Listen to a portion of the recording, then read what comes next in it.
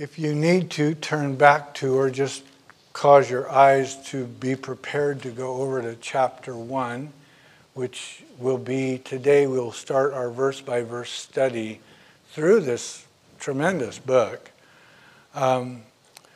Last week, if you were not here with us, what I did was introduce the book, and we paid attention to some very important things about John, who wrote the book, and important reasons of why he wrote the book. We saw last week that before John was placed on the Isle of Patmos and to eventually die there, that he spent a lot of his time after Jesus' crucifixion, death, burial, and resurrection. John spent a lot of his time with Jerusalem as his headquarters. It was there that he cared for Jesus' mother. When the temple was destroyed and the great diaspora, the dispersion of Jews in 70 A.D., John took up his headquarters then in Ephesus. He is the one who wrote the Gospel of John, these 3 epistles in front of us, and of course the book of Revelation. His pupils included Polycarp, Papias, Ignatius, and he spent a lot of his time, once headquartered in Ephesus, traveling throughout Asia Minor, visiting these small pockets of this new thing called the church, the Christians, stepping into each and every environment and reminding those Christians to love one another. We saw last week, of course, that he had 4 reasons for writing this book, one of which we read just a few moments ago in verse 1 of chapter 2, so that Christians may not sin. But then he goes on to add to that, if someone sins, that we have an advocate with the Father, Jesus Christ, the righteous. That's his second reason. The first comes to us in the first chapter. We saw it last week, verse 4 of chapter 1. He says, "These things I write to you, that your joy may be full." So that the Christian would walk in fullness of joy. So that the Christian would understand that they are no longer bound to the nature of sin, but when sin happens in a Christian's life, we have an advocate with the Father. The third reason he wrote the book, we saw it last week, was that there's an anointing that comes upon every Christian, every born-again Christian that has the Spirit of God in them and upon them, that anointing is enough and sufficient to teach you and I. He said that in verse 6 of chapter 2. You have an anointing and you have no need of anyone to teach you. And his last reason for writing the book comes all the way at the end of this first epistle, chapter 5, verse 13, as he underscores the fact that everyone is to know they have eternal life. And so we back up just a bit now to begin this verse-by-verse study. If I draw your attention, please, to verse 1, in which we read, John writes, he says, "That which was from the beginning, which we have heard, which we have seen with our eyes, which we have looked upon, and our hands have handled concerning the word of life." And John here goes all the way back to the beginnings of things. This echoes John's gospel. If you recall, in his gospel, John wrote, "In the beginning was God." In the beginning was the Word, and the Word was with God. And he says all things were made through him, and without him nothing that was made, and that in him this person who is the Word, who was with God, who was there in the beginning, that in him was life, and that life was the light of men, and that light shined in the darkness. John is referring here in this verse to the substance of the person of Jesus Christ. And he covers in these 4 clauses, really he covers from the beginning of time all the way through the crucifixion. And his emphasis is that the eternal one became man. We call it the incarnation. God incarnate. God becoming man. In his gospel, he reminds us of that. In the 14th verse of the first chapter, he says, "And the Word became flesh and dwelt among us." And so here, John is emphasizing to the Christian, to every reader, to you and I this morning, that this eternal being, this person, that which was from the beginning, was discernible by 3 of the human senses: by hearing, by seeing, and by touching. The Word of life.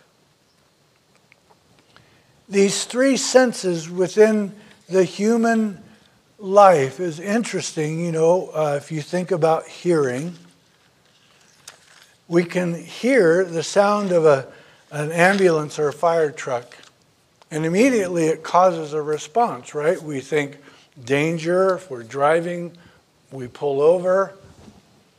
We can hear the cry of an infant child, and that produces a response in us as well. We immediately think there's a human need there that needs to be met. We can hear the scream of pain.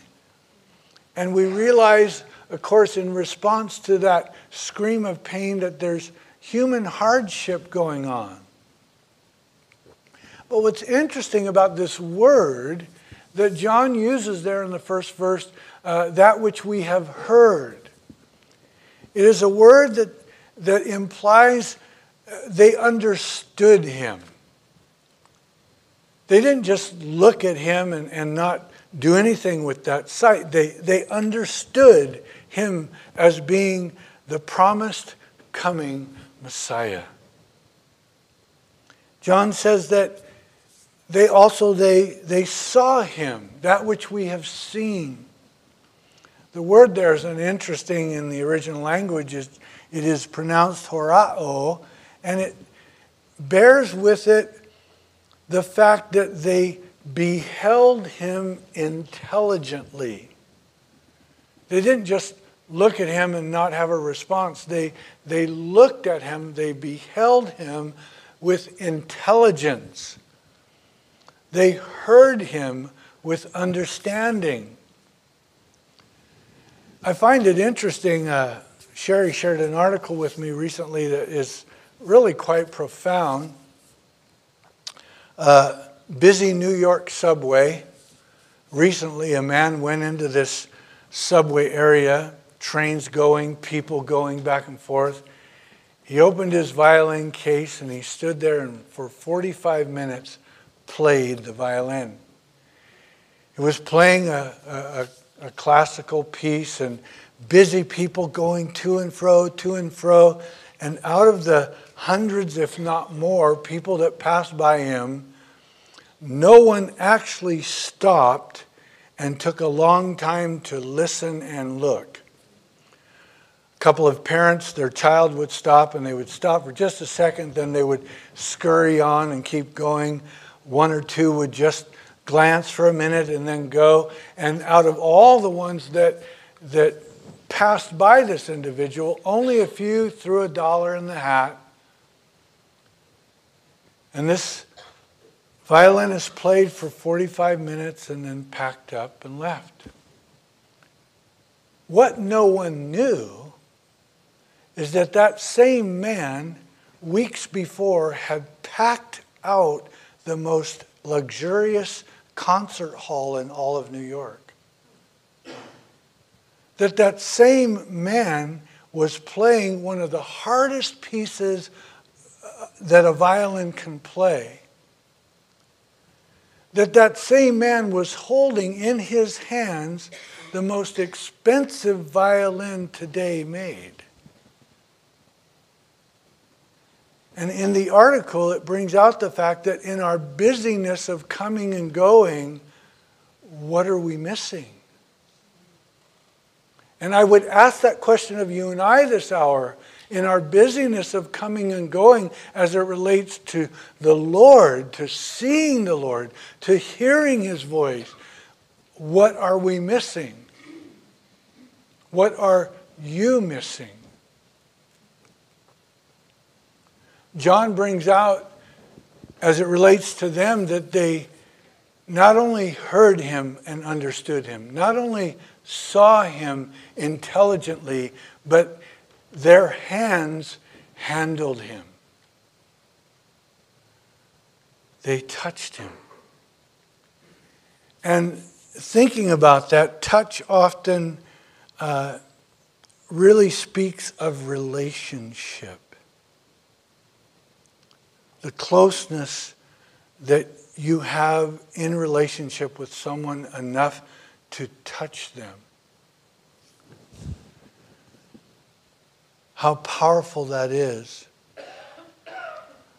I want to thank all of you who've been praying for my brother and our family.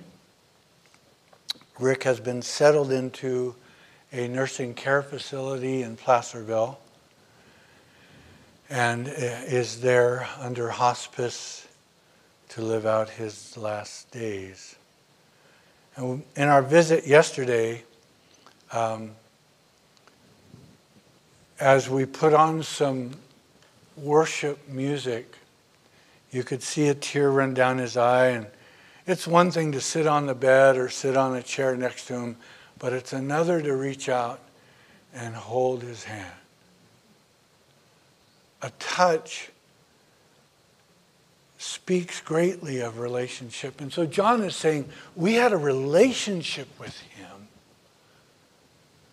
We understood Him. We saw Him intelligently and we had relationship with Him. And so it begs the question today, 2,000 years later, because Jesus told them, He told them about this great separation that was going to happen, right? He said, I'm going to leave you.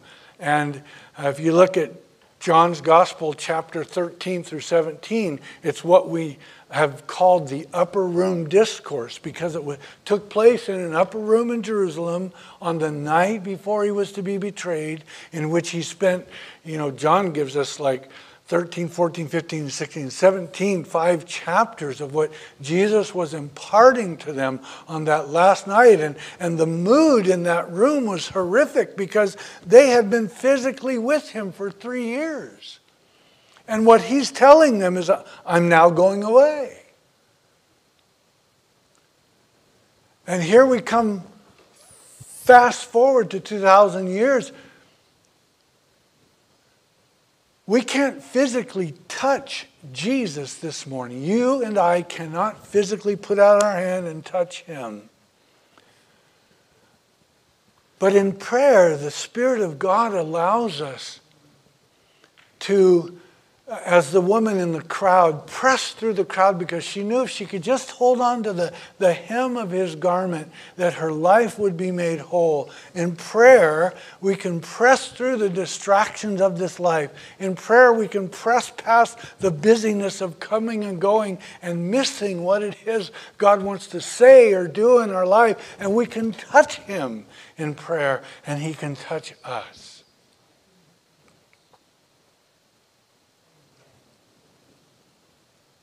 We can't physically see Him today, But we can look upon him intelligently. How? All through the Gospels. Remember Philip asking, and Jesus said, how long have I been with you? If you've seen me, you've seen the Father. In every one of those Gospels, we get a little bit varied, but the same orchestrated picture of who our resurrected, saving Messiah is. And then we come to that all-important hearing his voice. Are you hearing his voice today? Are you even listening? Are you running through the subway of life too busy to recognize that the greatest man in human history, the God-man, fully God and yet fully man, is speaking? And what he's saying is divinely important.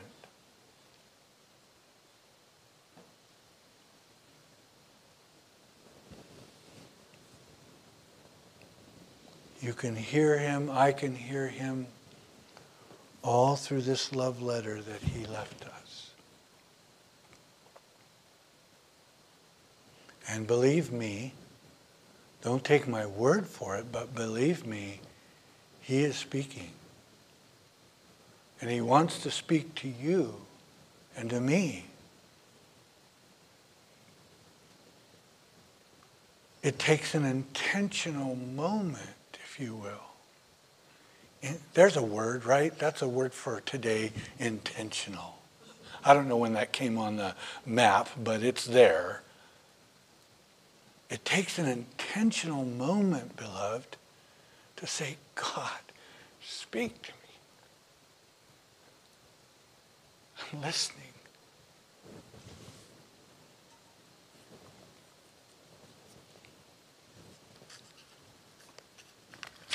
Because John reminds us in verse 2 that life was manifest, and we have seen and bear witness and declare to you that eternal life which was with the Father and was manifested to us. He says it happened.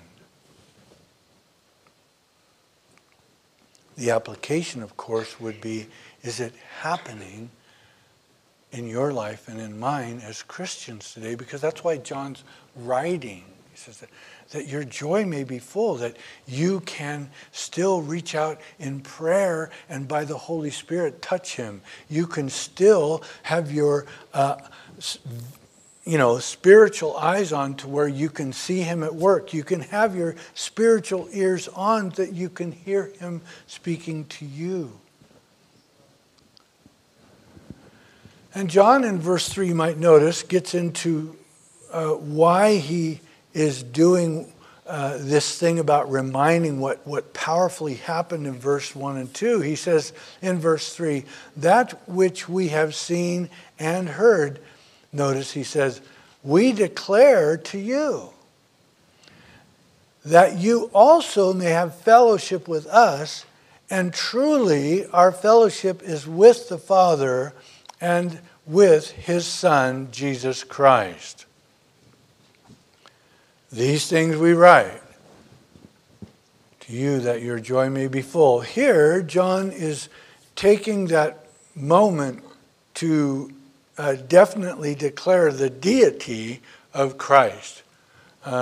He is God's only begotten Son. There's no other Son. That the Christian, and we're going to talk about fellowship in a moment, but that the Christian can have fellowship with the Father and with his only begotten Son.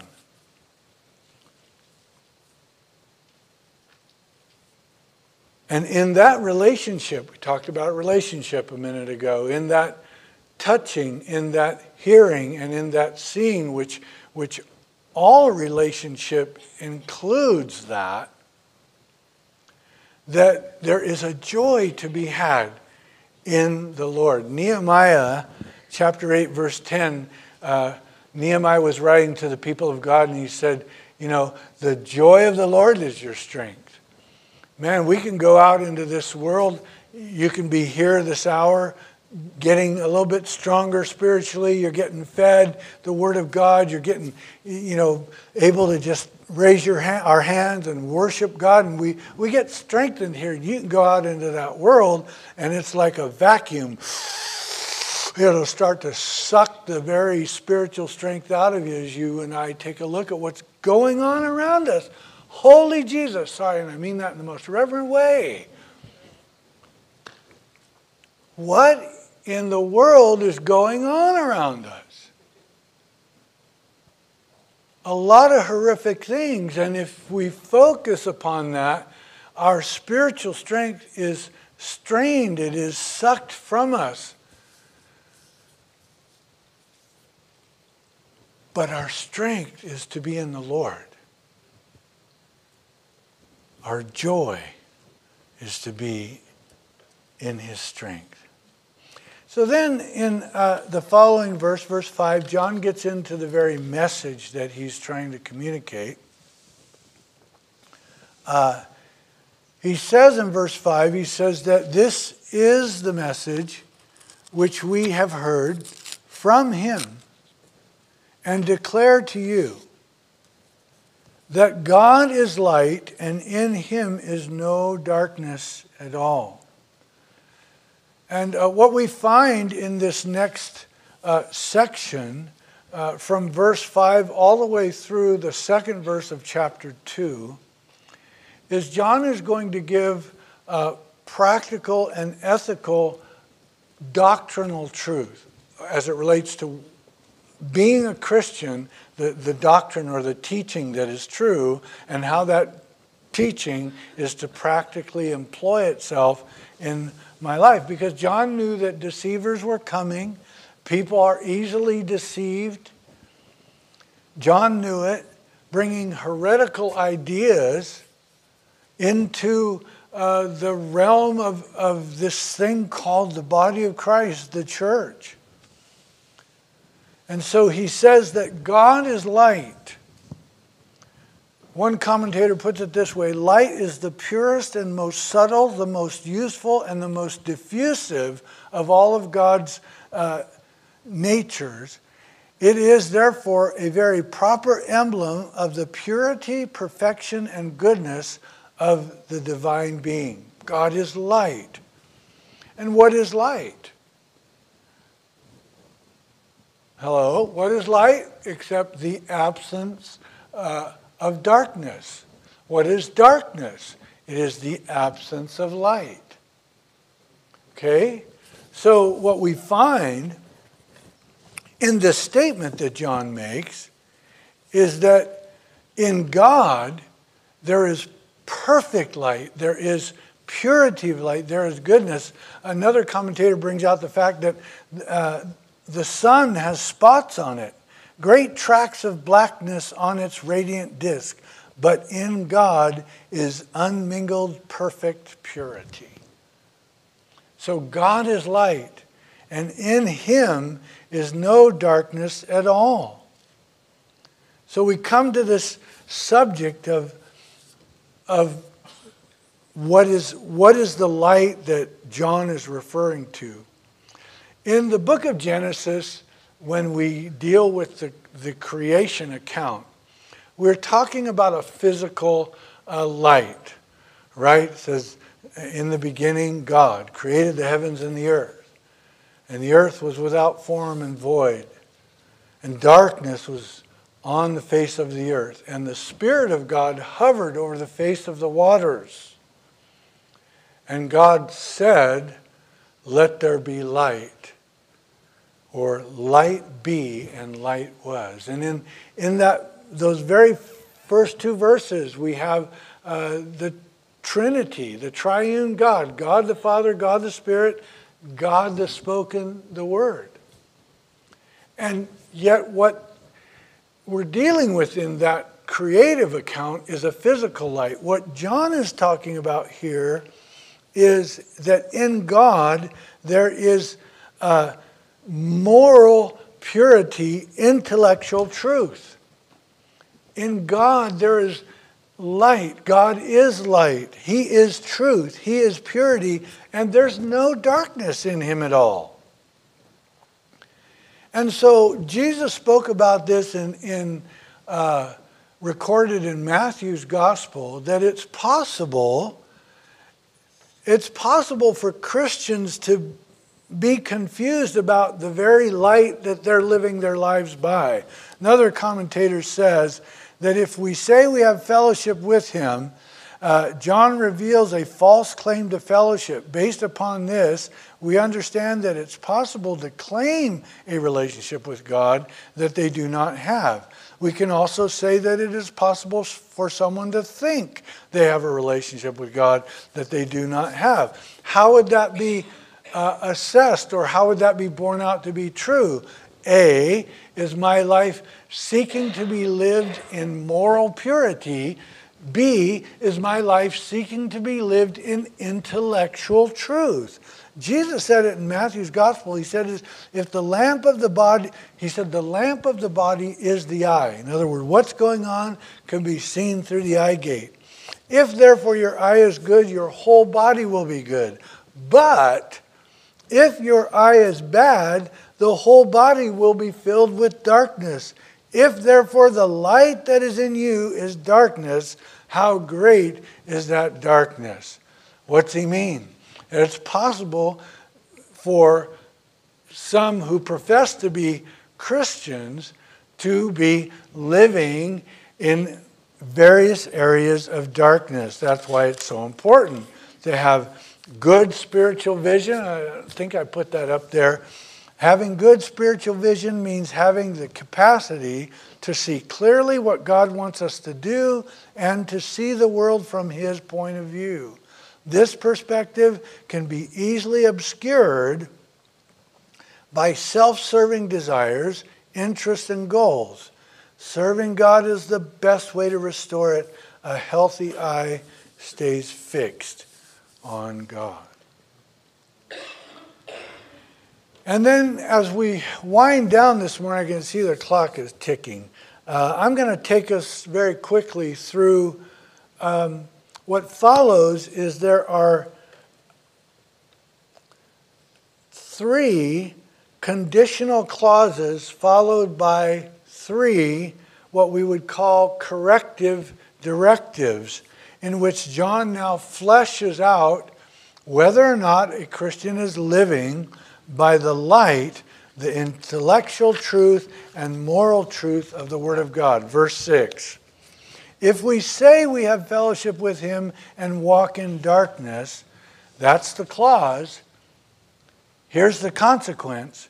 We lie and do not practice the truth. King James leaves out the word practice. It says, if we say we have fellowship with him and we walk in darkness, we lie and do not the truth. So here's this introduction into this book of the word fellowship. And what do we mean by that? A Greek word, koinonia, but what's important about that word is that it was developed during the start of the initial church. During the inception of Christians gathering and being together, there was no Grecian expression for that. So the word was coined to express what Christians can have. And only Christians can have koinonia. So if we say we have, and it means like oneness, okay? If we say we have oneness with God, but in our life and in our practice, there is moral impurity and intellectual lying, then we're not practicing the truth. The coinciding directive or provision for that not being the case is verse 7. But if we walk in the light as he is in the light, we have fellowship with one another, and the blood of Jesus, Christ his Son, cleanses us from all sin.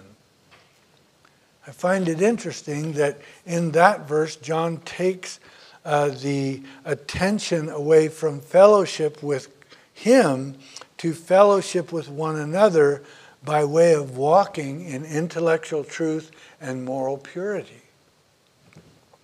That if we're going to live in such a way where we're going to have oneness with other Christians, there's going to be a biblical intellectual truth and a biblical moral purity that we have.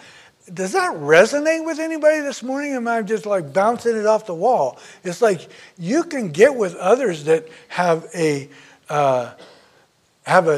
distorted view of what's true and have a perverted view of what's moral. And they can be saying, yeah, I'm a Christian. Yes, it can happen, John's saying. Second clause, we'll get through this quickly and then we'll end. If we say we have no sin, we deceive ourselves, verse 8, and the truth is not in us. So here's the clause. If we say we have no sin, the consequence is we're deceived. And this truth of the Word of God is not in us. It's out here outside of us. Now here's the directive, corrective provision. Verse 9, but if we confess our sins, He is faithful and just to forgive us our sins and cleanse us from all unrighteousness.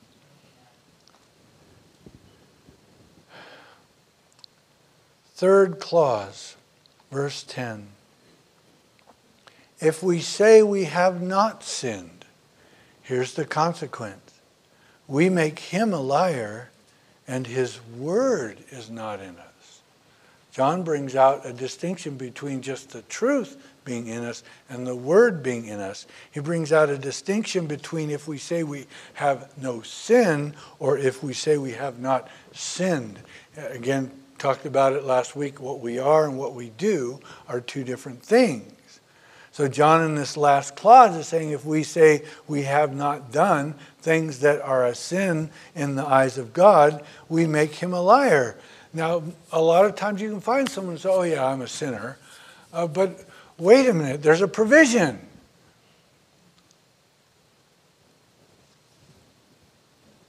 The confession of our sins, He is faithful and just to forgive us.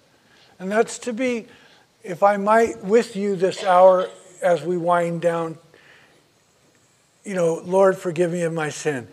It's important to name that if God's put something on your heart. That He's put His finger on that says, that bothers me, that hurts me, that grieves me when that word, thought, or action is a part of your life. Word, thought, or action. And if we say we haven't, we make Him a liar. But here's the directive provision. Verse 1 of chapter 2, which we read this morning, my little children, these things I write to you so that you may not sin.